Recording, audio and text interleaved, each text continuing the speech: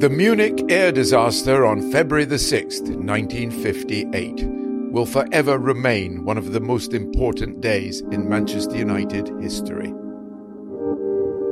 The tragedy claimed the lives of 23 passengers, among whom were 8 United players and 3 members of staff who were travelling back home via Germany from Yugoslavia, where the club had just celebrated winning their European Cup quarter-final tie with Red Star Belgrade.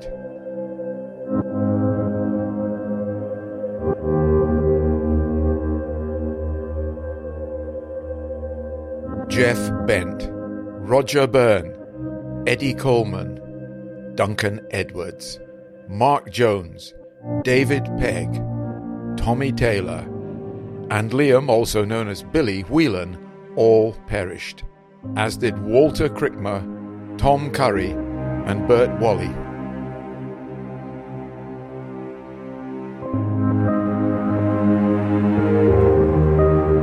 This edition of the Manchester United podcast takes a look at the tragedy through the eyes of Bill Foulkes, who of course would go on to win the European Cup 10 years after the disaster. It was such a traumatic time for me, personally. And also Jackie Blanchflower and Albert Scanlon. It was probably the best I've ever seen United play. I knew something had happened, but I didn't know it was so serious. Who, along with Bill, gave rare interviews about what happened in Munich.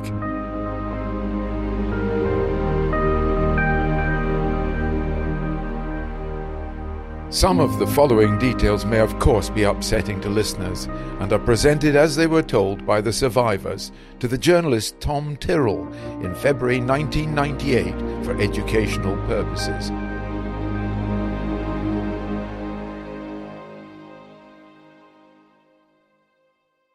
We begin with Jackie Blanchflower, who describes United's very first games in European competition. You took the first steps in Europe with United. Now, was that an exciting time to be playing in European football? Oh, yes. I remember well, 1956, when we played Anderlecht. We were drawn away against that, who had quite a good side then.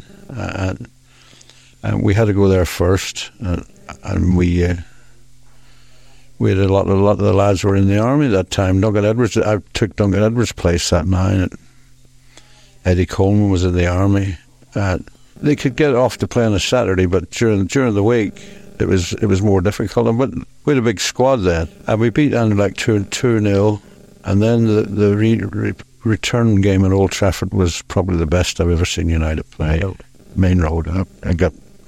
Should have been Old Trafford, but it was Main Road. It'd been Old Trafford. They might have had a bit of chance because we had no floodlights at Old Trafford then. Playing us in the dark. Put a bell in the ball, and they still wouldn't have got hold of it. Yes, and that was a great occasion. And then after that, it was Borussia Dortmund, and then Real Madrid itself in the semi-final. That was a sole object to win the European Cup. People say the Busby Babes. There was about 20, 25 players. It was like a player to cover every position. Many world-class players. Roger Byrne. Roger Byrne was a perfect gentleman, Tom. He was also a perfect skipper, for the side. He was the go-between between the management and the players. And he had Eddie Coleman. Eddie again was a one-off. Little 5'6" player. Yeah, centre half. You actually had 2 centre halves. You had Big Mark, who was a typical no-nonsense centre half. If the ball dropped, Mark kicked it. Mark also had a lot of skill. He could control the ball. He could pass the ball. And then Jackie Blanchflower, Jackie was the ball-playing centre half, non-stop talker.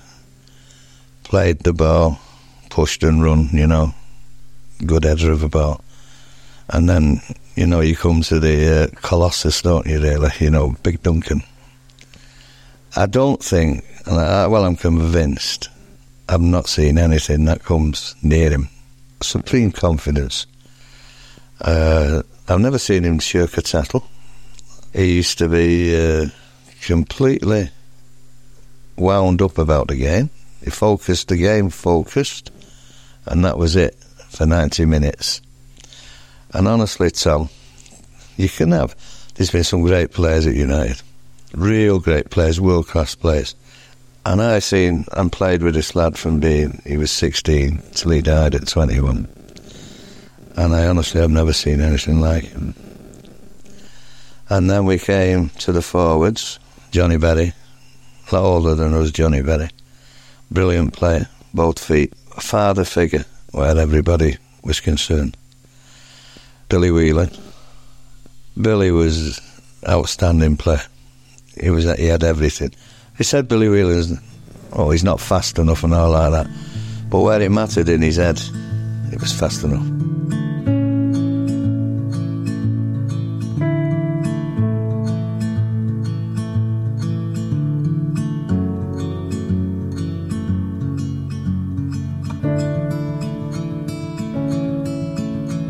Oh, it was tremendous. We'd all grown up together, and we were all like brothers, if you like, and we were learning all the time. We were learning different methods, different training systems.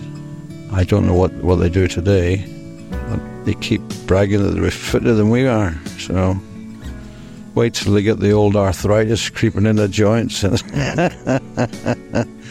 So these were tremendous times, and we were learning all the time.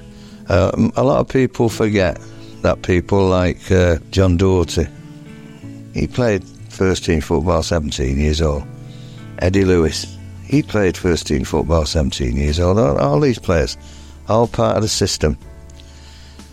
And then Tommy Taylor. Well, there's not a lot you can say about Tommy Taylor. Tommy Taylor for me was a perfect centre forward. There's nothing more. You wanted Dennis. Dennis was a supreme goal poacher. Dennis was a slight fella, not very heavy, not very big and all like that, but he went where it hurt. Then we had David Pegg. Now, David and me, we went on for years, and two entirely different players. Dave was a big lad, always a big lad at school. He was a brilliant player, footballer, he had a footballer's brain. He played for the team. He was a team player, but he had skill. And then, let's say myself, I was entirely different than all the wingers. I was just run. Kenny Morgans, he was exactly like Johnny Berry. Both feet, very quick, good header of a ball. And then he come to Bobby. Bobby was another one that went in. And Bobby was a supreme player. But I thought, in all honesty, Bobby Charlton matured after Munich. If you had to give an award for all the players that I've played with, that I've seen at Old Trafford, you had to give an award for contribution, style, commitment. Over the years I'd give it Bobby Charlton for Manchester United. But also there was a hell of a lot of players in the background. Jeff Bent. Any first division team had took Jeff Bent on. He was brilliant, 2-footed, fearless. He could play inside forward. And these players, he had to have these players in the club. You got the Wolf McGuinnesses that were starting coming up. And Wolf had a big task on, because eventually they'd come up against the stumbling block of Duncan Edwards. Things could have changed then. Ronnie Cope. These were all squad members of the team. There was no chance I'd get in the side with people like with Mark Jones and Jacques Blanchard in the side. There's no chance I would get in, at centre half. But the opportunity came after Munich.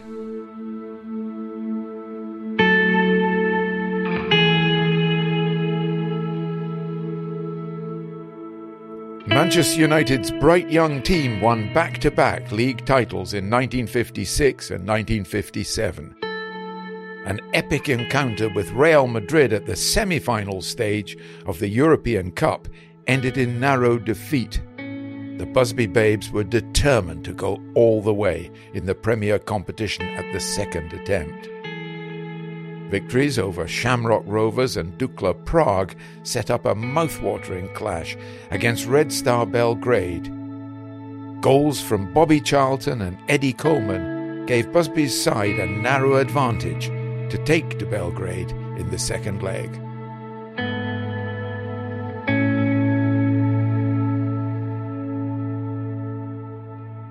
What sort of a game was that?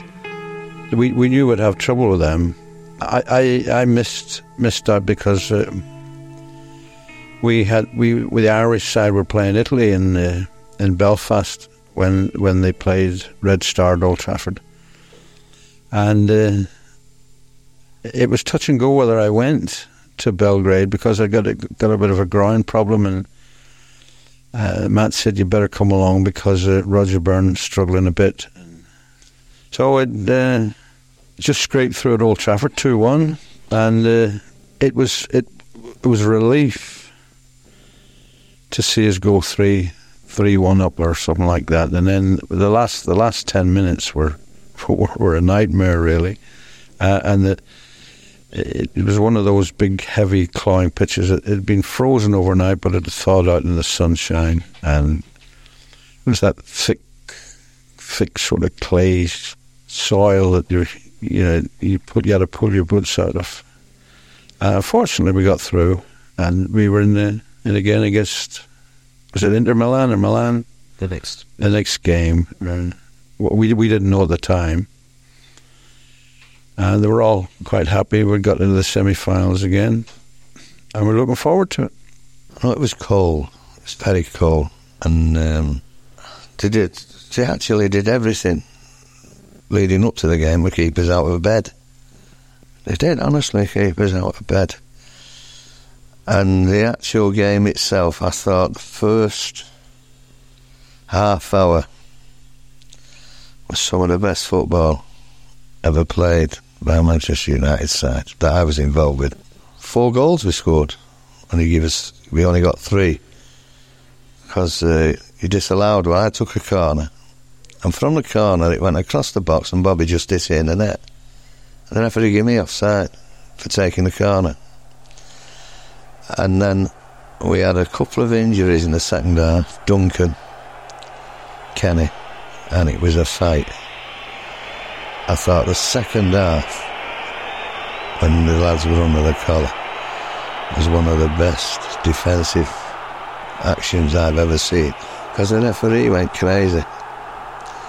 He was giving free kicks for tackles by Red Star players on United players. He gave a penalty because that leg slid out of the area with the ball, and so it was battling against not only the crowd, which was fanatic. There was early chunks of ice and all sorts of that, and their team, which was a good team, it was a world-class team we played. And people say, oh, you only played Red Star Belgrade. It was a world-class team. Everybody did a little bit, but defensively, and I look back over the years, and it's one of the best defensive displays I've ever seen by a Manchester United side. And they all say, oh, they always played football, but they could defend. And that game, to me, was when it was over, there was sort of no relief, because we were through the semi-final and it was just a matter, we're there again. There was a banquet, there was some sort of a dinner in Belgrade before you returned? Well, invariably there always was a dinner. Yes, we had a banquet then, and we were drinking the local brew, which is Slivovich or something like that. Can't remember much about that night. It's all afterwards. No. I don't think many of us can, but we're a bit hungover coming back next day. I believe Roger sang "We'll Meet Again," which was probably was that his party piece? No, he was talking about the dinner with the whale meat.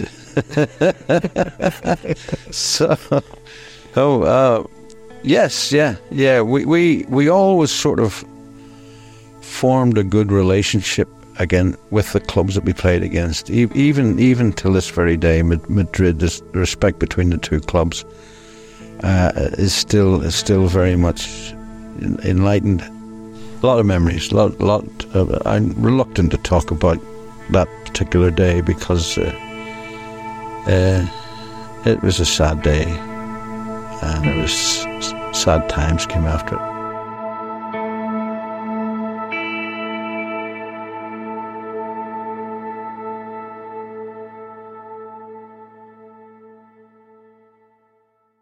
After the banquet and a few hours' sleep, the Manchester United travelling party went to Belgrade Airport on the morning of February the 6th to begin their journey home.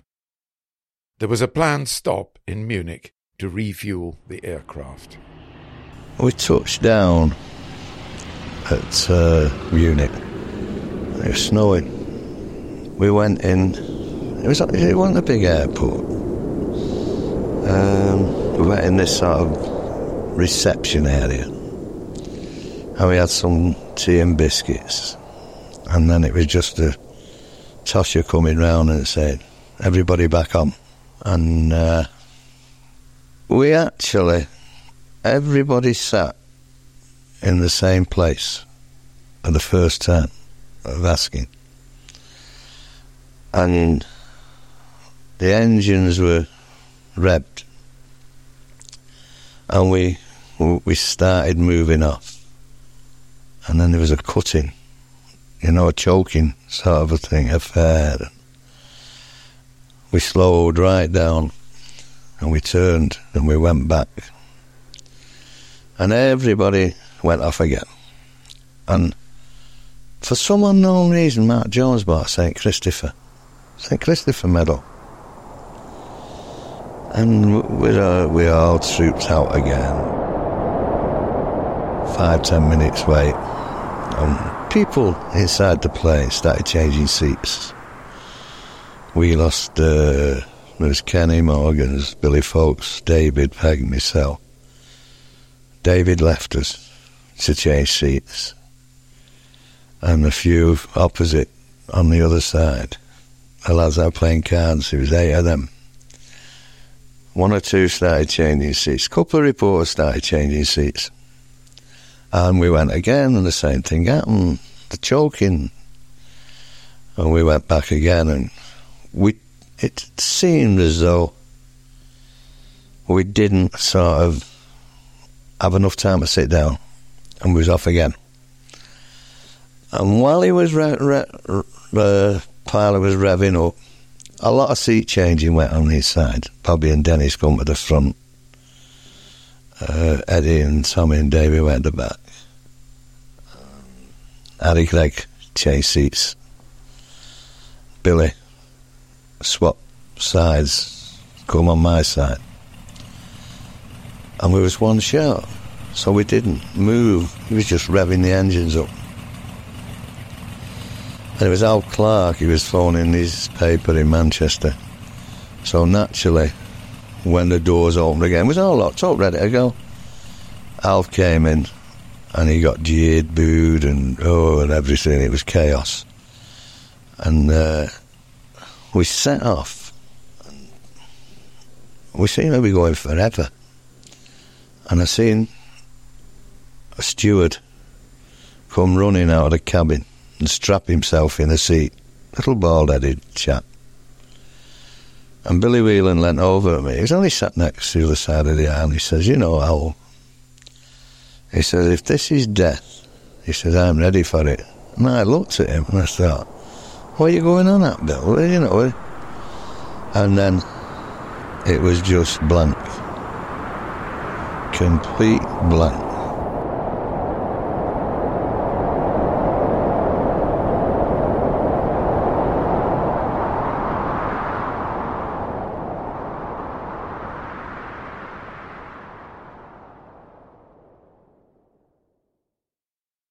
Bill, you're down in the records as having a sort of a premonition that something was going to go wrong. Well, I just felt uncomfortable, that's all. It was, I don't know whether it was a premonition, but I just didn't feel right. I didn't feel comfortable, particularly after We came back to the terminal and had a cup of coffee and then went back out very quickly.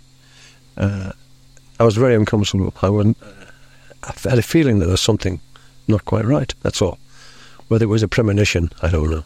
So what did you do? I mean, I prepared myself by getting myself strapped in very, very tight and got my head below the height of the seat. So I had my head below the seat. But I was lucky in much that I was in the centre of the aircraft, facing the tail, with my back to the cockpit. So that my back took the impact. And, of course, I was below the head of the seat, so I was lucky, just sheer lucky. What are your memories of it? I was conscious all the time. You know, the sickening memory that I have was the first bump we had, the first thud of the aircraft when it hit the ground, and then the second one, which was even worse. You know, and I thought, well, if one more, and this is it. That's what I felt, you know. And after the second bump, we can call it a bump, thought, this is it. The third one it's going to be the end. And he just, and I was finished. I remember, the next thing I remember was looking through the window at the side of my seat. I was sitting on the window side, on the left-hand side of the aircraft, facing the tail, you can imagine. But the impact of the plane was on the opposite side, fortunately for me, and it just split the aircraft in two, right on a diagonal, underneath my feet.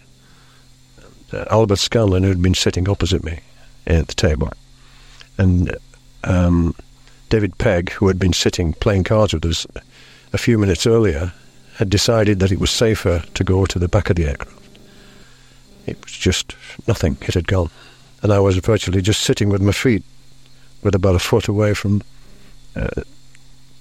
nothing. You know, nothing. How it missed me, I don't know. Did it dawn on you right at that time that it was a serious accident? Yes. That something had happened? Oh, yes, something was going to happen. And yes, before we even took off, because the snow was... I was so worried about it, you know. And but then after it happened, did you realise immediately this is bad, this is serious? It's not just me that's involved; it's everybody. Well, when I became conscious, I felt, oh, we're okay. You know, we've survived. You know, and I looked around, and Captain Thane he knocked on the window. The engine on our side was smoking, and he just knocked on the window and told me to get out of there. And which I did. I just had a bit of difficulty getting my seat belt unfastened, and then I went and I ran. Then I realised I had no shoes on my feet, and then I ran about 50 yards, I suppose, that far. And then I turned around, and I was running through snow, and I turned around and I could see the tail end of the aircraft just as it blazed, and it looked as if it is a fuel dump, and it was just sticking out above the fuel dump. Not a dump, fuel, a truck with fuel. Stop. Yeah. And then next thing I saw was Harry Gregg coming from behind the aircraft with a baby in his arms. I didn't realise there was a baby on board, because the baby was crying. And then I went over to Harry, and then I saw Samat. He was the next one I saw. It was sitting, and with leaning on one arm. I think it was his right arm he was leaning on. And then I saw other players. I thought, oh, we're all here, sort of thing.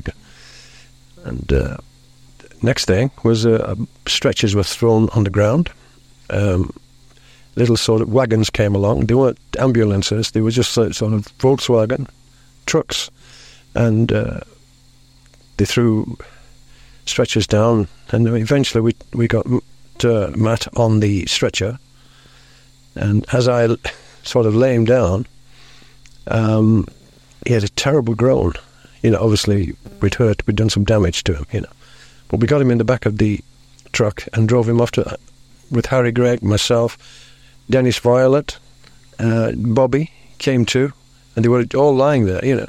And Bobby just got up, Dennis got up Bobby was in his seat, and I was still in his seat, and got up, and then sat in the truck, van, and we just drove off back to the hospital. We saw everybody that we'd seen, quite a few missing, and I said, well, where are the others? Are they in another hospital, or are they in another ward? Oh, they said, no, this is it, this is the survivors. All the others have perished.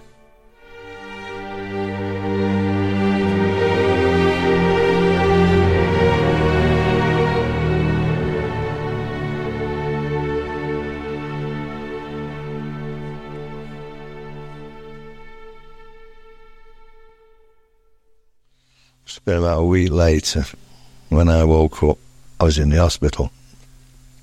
Dennis, Ray, Kenny, Bobby was in, and this chap I didn't know, which turned out to be the pilot. And I'm looking around, and as long as I had Dennis here, he's got bandages on as well, you know. And this bloke walked in with glasses, and he had about 35 people with him, and they all come. And he looks at me and he says, good morning, Mr. Scanlon. He says, it's nice to see you after all this time. I didn't know how long I'd been there, and I didn't know who he was, so I had to ask who he was, and Dennis says, it's somebody called Professor Maurer. So I thought, and you're not, and I don't know, some people sort of say, you see people on the other side, you see people you've got here, and you don't ask where other people are. You don't ask. And you'd actually, and I never even thought we'd been in a plane. I knew something had happened, but I didn't know it was so serious. And then you see people appear, Gene Busby, Jimmy Murphy, odd people going past the door, you know. But it's the people you don't see. People you don't see. And then your own visitor comes in, and other people, and you're looking round like, I had a little German nun, and I says, where's everybody? And she says, upstairs. You know, right, she just said upstairs. So I thought, well, this is probably this has happened, and we're probably the worst, because everybody had bandages. And must have been 8 or 9 days, might have been less. She says, do you want to go upstairs? So I said, yeah, can I? Yeah. And she puts me in a wheelchair, takes me up this lift, took me in this room, and there was John Berry, and Duncan. And she's saying like Duncan's poorly, and then they usher you out. And then I thought, well, there's 2, you know. Quite happy that, and I said, been to see Duncan and John. And then it says to her, more, you know what I mean? And she says, upstairs. And then when I finally got upstairs with her, there was Jackie, there was Frank Taylor unconscious, and there was the boss unconscious. And I says, you know, and she said, no more, you know what I mean? And then it dawned, you know, people might think, God, he's sick, he didn't realise he'd been in a plane crash. You know what I mean? But I didn't expect the damage that was done. You know, so all them people, nobody told me that a lot of people had died. And I think we found it out by ourselves. And then people started coming. And you're thinking, surely they might be somewhere else, you know what I mean? But they're not, and you don't see anybody, and you don't want to ask. And I never asked. I did not ask, because I was afraid to ask. And it was just our own little world in that one. Kenny Morgans, Bobby Charlton, Ray Wood, Dennis Farley, myself, and the pilot who eventually died in our ward.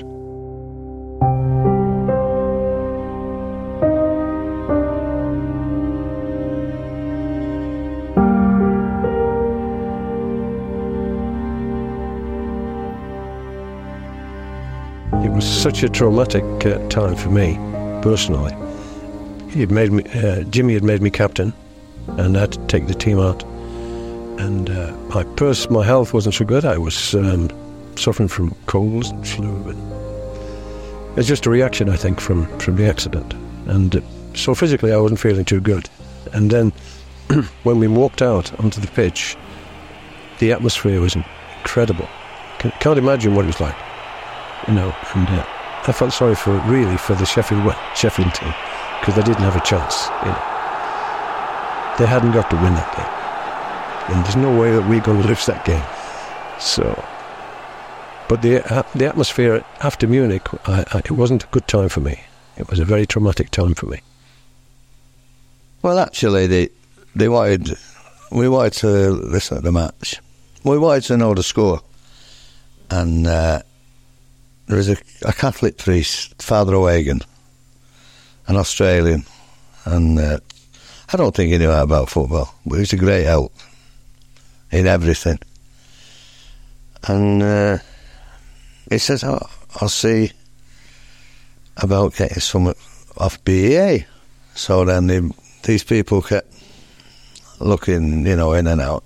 Anyway, about an hour and a half before, they say, we have got a direct line to Old Trafford.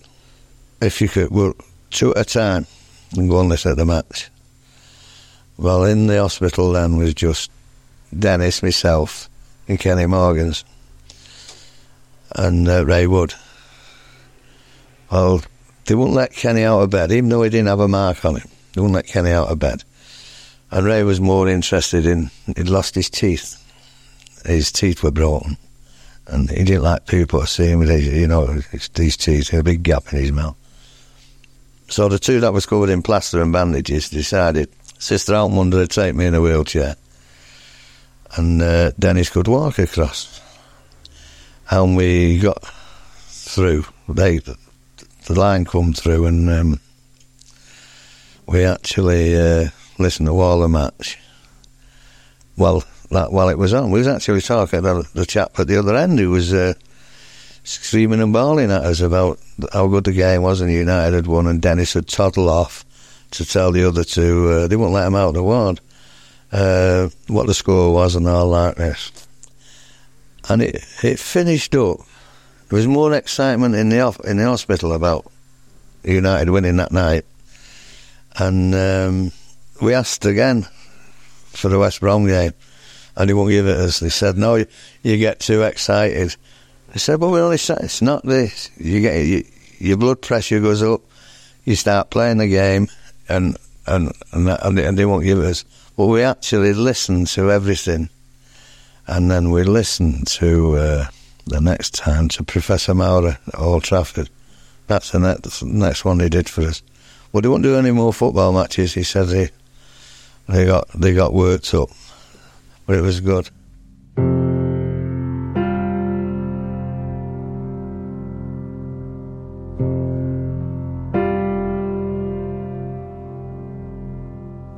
And then Jackie come round, and I used to go and visit him every day. And then they come and told us Duncan had died. And it's a shock. You don't expect it, even though where you are. And I think it was just a matter of being thankful he was alive.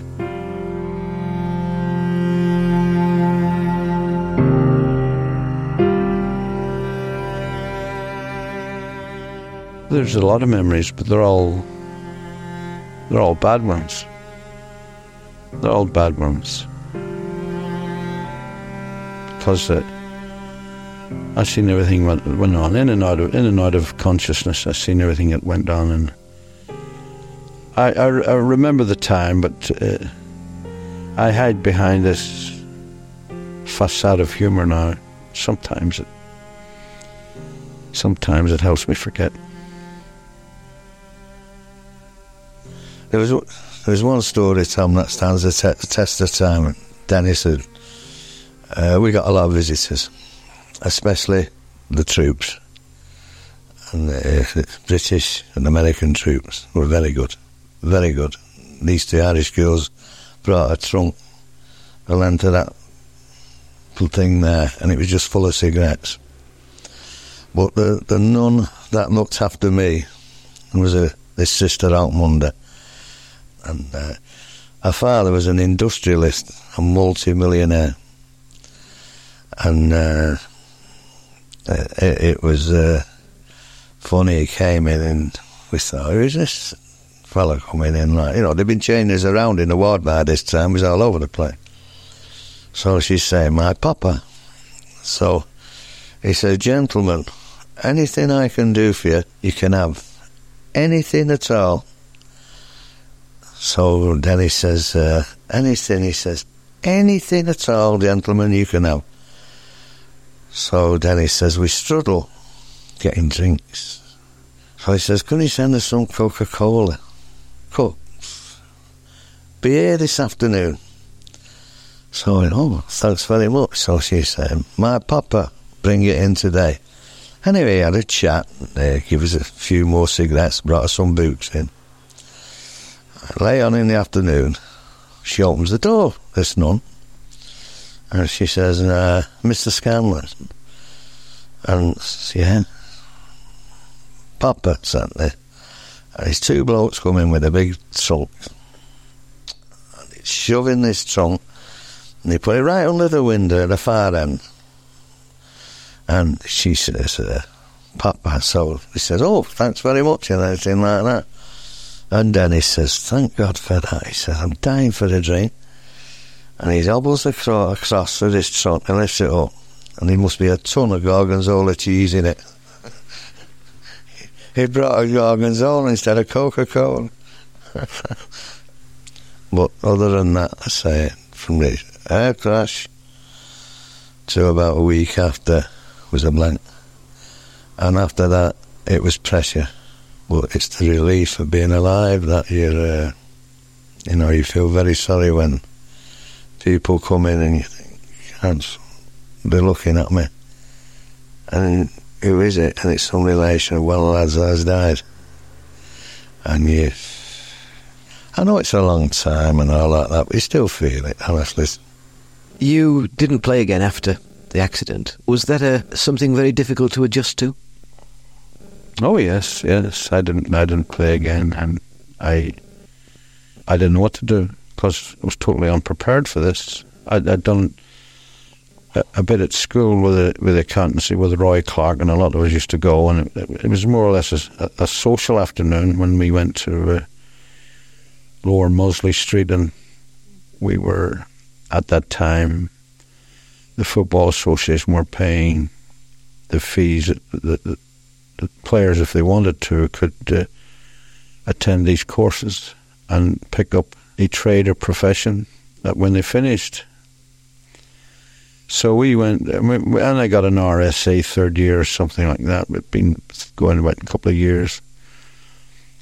And you're totally unprepared for it because you're if in your lifetime you get into your 30s, you start looking for what am I going to do when I finish, but you can't. No allowances have been made or anything, so... 40 years on, looking back... I look upon it differently, totally different now. It's not a sad time, no, like it was. Those years after Munich was pretty bad for me. But I lived through it. And in the 50s, say, between from 63, 62, 63 onwards, when I'd recovered from it, they were my best years. They were, really were. 68 and even 69. I carried on to 70, early 70.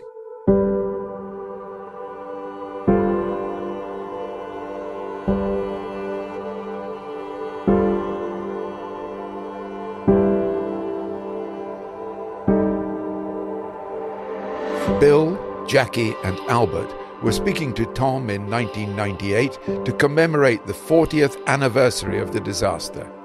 At the time, United had a team that appeared to evoke strong memories. A crop of homegrown players had come through the system to win 2 league titles and reach a European Cup semi-final. Jackie and Bill had high hopes for the incumbent youngsters.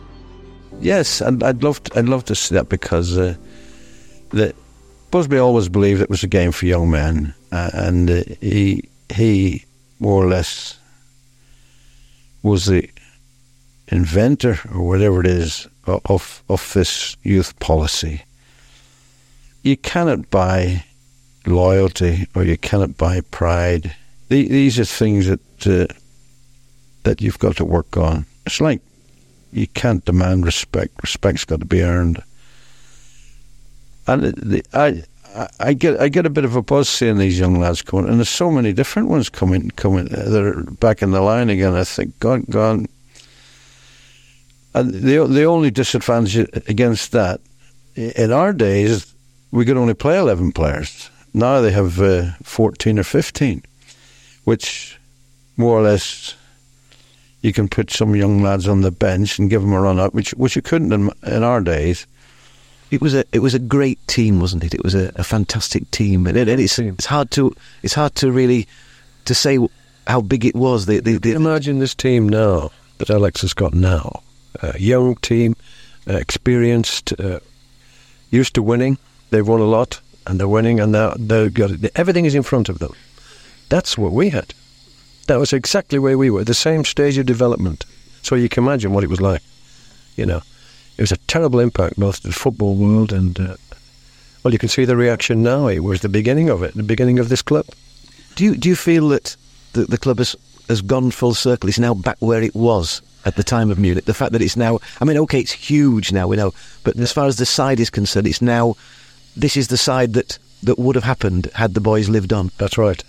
And I'll be looking, I expect these boys now to carry on the way I think that we would have carried on in those days.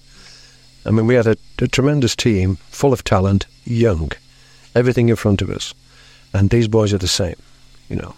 Everybody's anticipating we're going to win the Champions Cup this year, but not just this year, but years to come, you know. And this is what I can see. The predictions of future success were certainly proven right. In the 1950s, the Busby Babes competed against the might of Real Madrid. In the late 1990s, the Italian giants Juventus were the team providing a European education for a young Manchester United team. Destiny afforded this side the opportunity to pass their test, which they accomplished with an epic 3-2 win in Turin on the way to a historic treble in 1999. The treble was completed with the Champions League victory on Sir Matt Busby's birthday. Another brush of fate. Another cause for reflection on what might have been.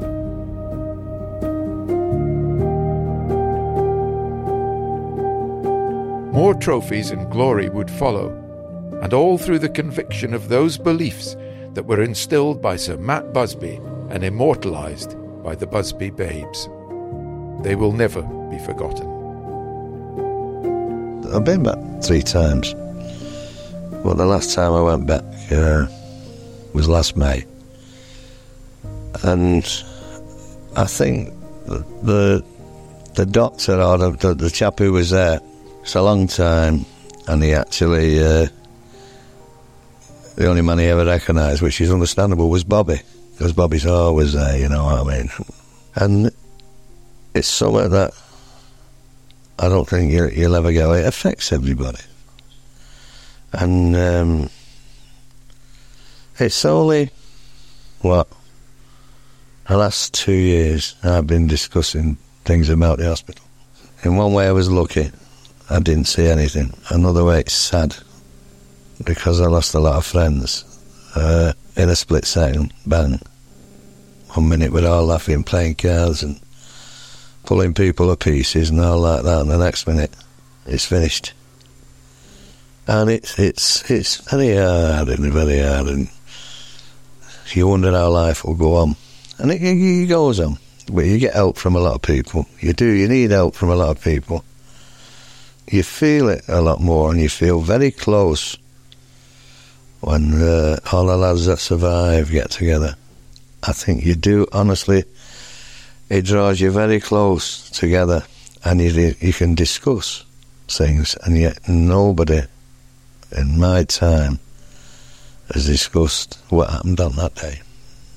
One man in particular was Eddie Coleman, who was such a Liverpool character. You know, you couldn't help loving Eddie, you know.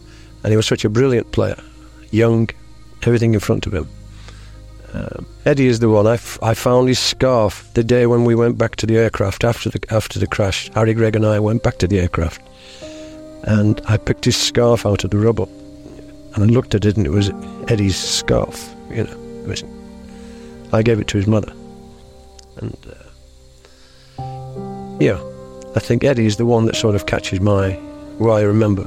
You know, but I remember them all. I can see their faces every day, as clear as anything. I will never forget the names or the faces.